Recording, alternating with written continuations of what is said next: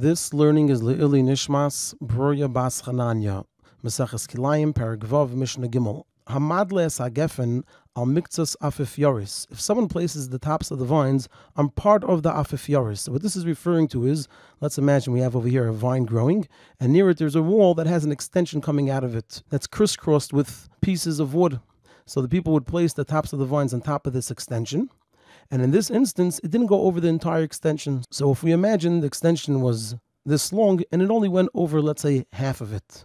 So the halacha is that even though it's only over half of it, nevertheless, since the entire purpose of the afif yaris is in order to place the vines on top of it, so it's considered batal to the vines, and therefore, lo yavi zera el tachas hamayser, a person should not plant kilayim even under the remaining part that the vines were not placed onto.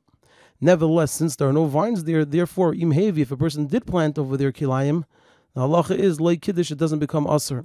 However, v'im hilech, if it did grow onto the remaining part of the afif yaris, so then hachadash aser, anything new that grows over there will be aser. And the Mishnah concludes that v'chein hamadle al miktzas ilan srak. The same is true when a person places the tops of the vines on a tree that doesn't produce fruit.